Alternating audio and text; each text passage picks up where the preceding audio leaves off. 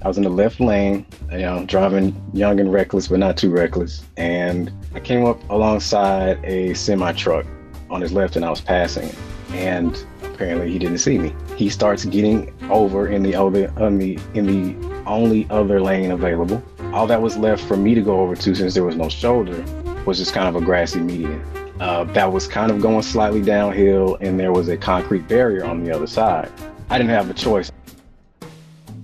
Alex Williams here to welcome you back to Broken Bulbs, the show for entrepreneurs, creators, and builders who need to keep it real.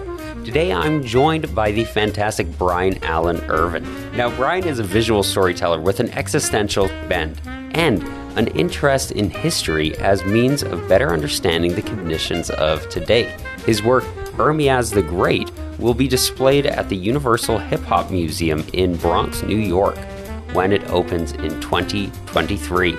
But he was run off the road by a semi-truck. That's coming up after the break. Real quick, before we get into today's show, I wanted to say thank you for all the ways you offer support. Whether it's sharing the show with a friend or family member who you think will get something out of it, leaving us a review, or supporting me directly on Patreon. Now, when you support me directly on Patreon, you can do so for as little as $3 a month. You'll receive a postcard from me and a bunch of bonus content, not just for Broken Bulbs, but for the other podcasts I work on as well. That's patreon.com/Alex Williams, or just click the first link in the show notes. Enjoy the show.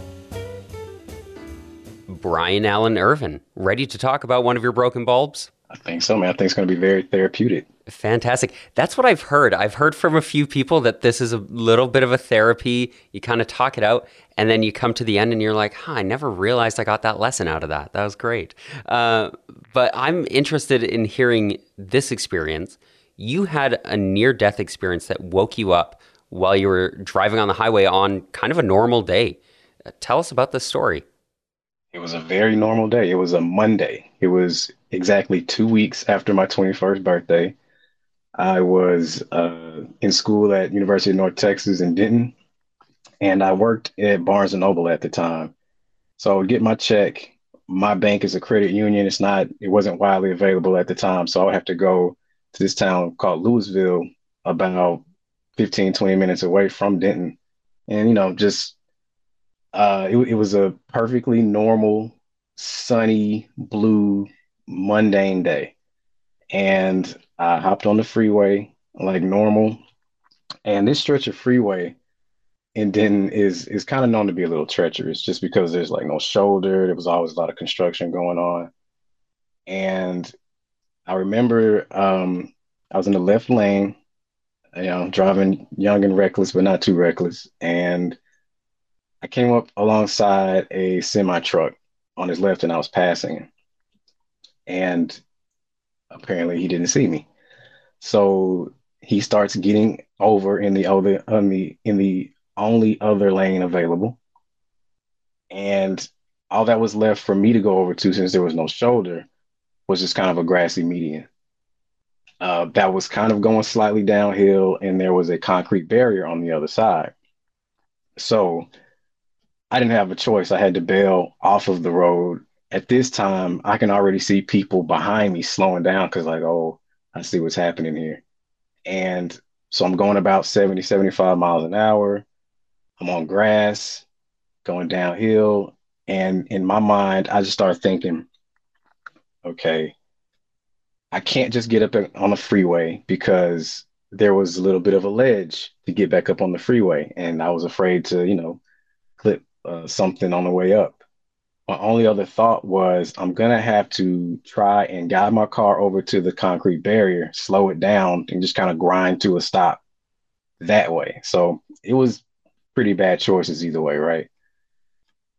Unfortunately, my car made the choice for me. So it started to fishtail, and it went kind of perpendicular to the freeway, and it caught traction. And when it caught traction, I just went right back onto the road. The problem was is that semi, he saw what was kind of he saw what was happening too by that point, and he was trying to evade me too. But my car just caught up with his front end, and the driver's side tire propped up on my hood, so he didn't have control of the rig anymore. We were on a part of the freeway where there was no rail, so we went off the other side. I kind of took him off once the other side of the freeway, and he just kind of drugged me with him. So, and that was kind of going downhill too. So once our cars, or my car and his truck, went off the side of the freeway, our vehicles separated for a second, and his front end went down to the service road, and my car was still going down the hill. The other problem was that the rest of his trailer was still up on the hill on the freeway. So by the time the trailer caught up with the rest of his truck, I was conveniently coming up the hill onto the service road under his truck. And it caught up. And this is the moment. It's not the first moment I had that, okay, this is it. Because when you see a diesel, when his tire props up on your hood, it's a pretty scary image. But that was the moment when the trailer came down on my hood. It hit me in the head, and my head kind of bounced off of the window. And I was just kind of like, okay, this is it. I'm waiting for the final blow. And I start having the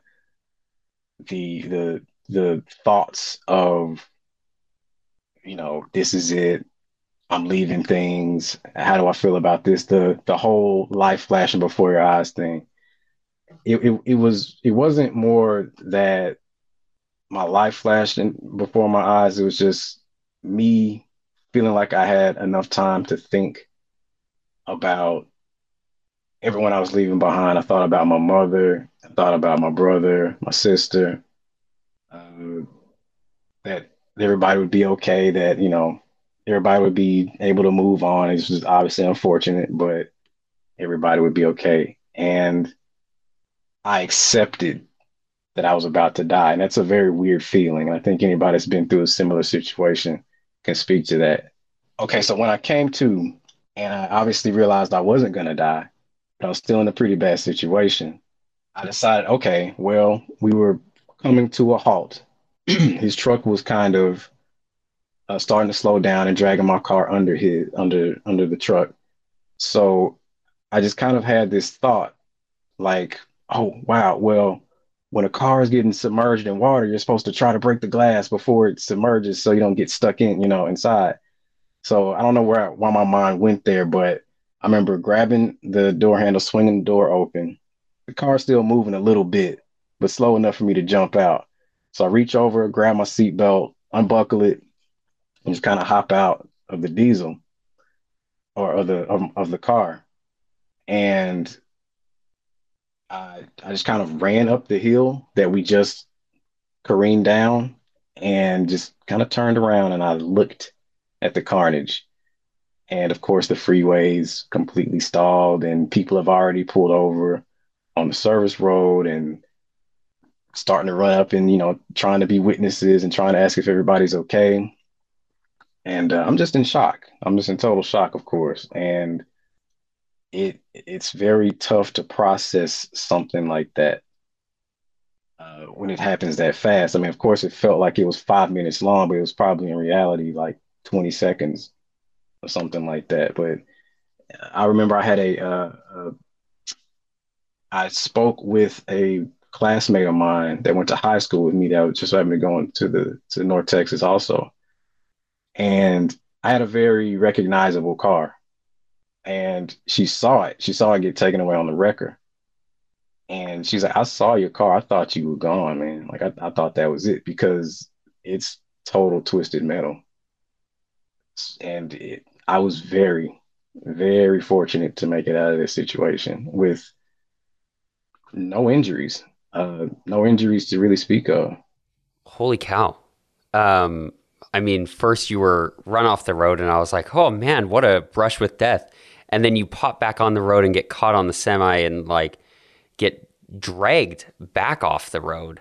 Obviously, that's a traumatizing experience. And like you said, anybody who has had a brush with death like that can relate to that feeling of like my whole life flashing before my eyes, and who was I and who am I? And now, how has that changed the way that you live your life?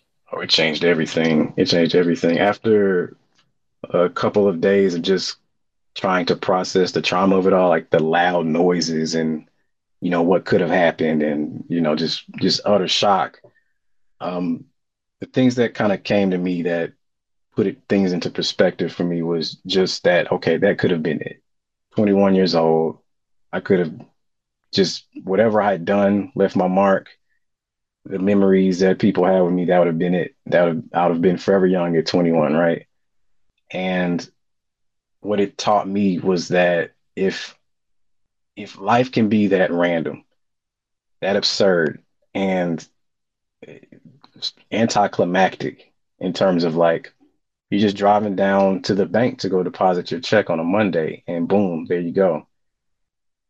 It taught me that you better not waste any time, and you better actually make sure that your energy is spent in a very purposeful direction.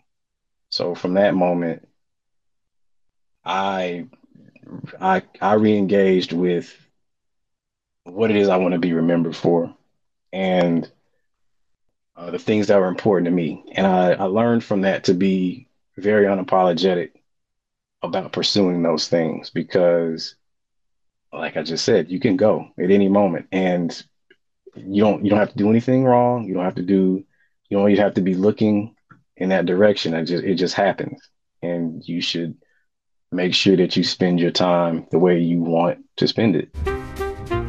Of course, at the end of every episode, I like to hear you brag a little bit because it sounds like you have kind of grabbed life by the horns a little bit more, and you've put a lot more intentionality into your existence. So why don't you tell us about what you're up to now and where we can go to follow you and support you and your work?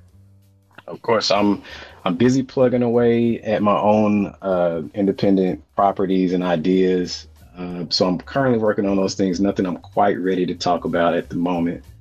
But yeah, I'm definitely learning to put the things out in the world that I want to see in the world. You can find more of my work and work for purchase at brianallenervin.com. I'm also on Instagram at b.a.irvin. That's pretty much where I make my home right now for art. Fantastic. And I mean, it's fantastic art. I'm no like connoisseur or anything, but it is really, really good. So I absolutely recommend everybody go and check it out and buy a piece from Brian if you can. And yeah, check out the links in the show notes for everything else too. And with that, I just got to say thank you, Brian, for joining me. Thank you so much, Alex. And thank you for listening. If this is it, how do you feel about it all? Be intentional about your life. Special thank you to Brian for joining me and being willing to talk about his broken bulbs. Be sure to check out his work. I promise it's fantastic. Linked down in the show notes. And if you want to offer support beyond leaving a review and sharing the show, please visit Patreon via the first link in the show note. As a thank you for your support, you'll get a postcard from me wherever I am to wherever you are. Broken Bulbs is produced by Mecco Radio, and we are, of course, a proud member of the Create Vine. I, Alex Williams, was your host. The podcast artwork is by Bethany Gustafson, and the music we use is by Brian Claxton and Wesley Thomas. Oh, and thanks again for listening.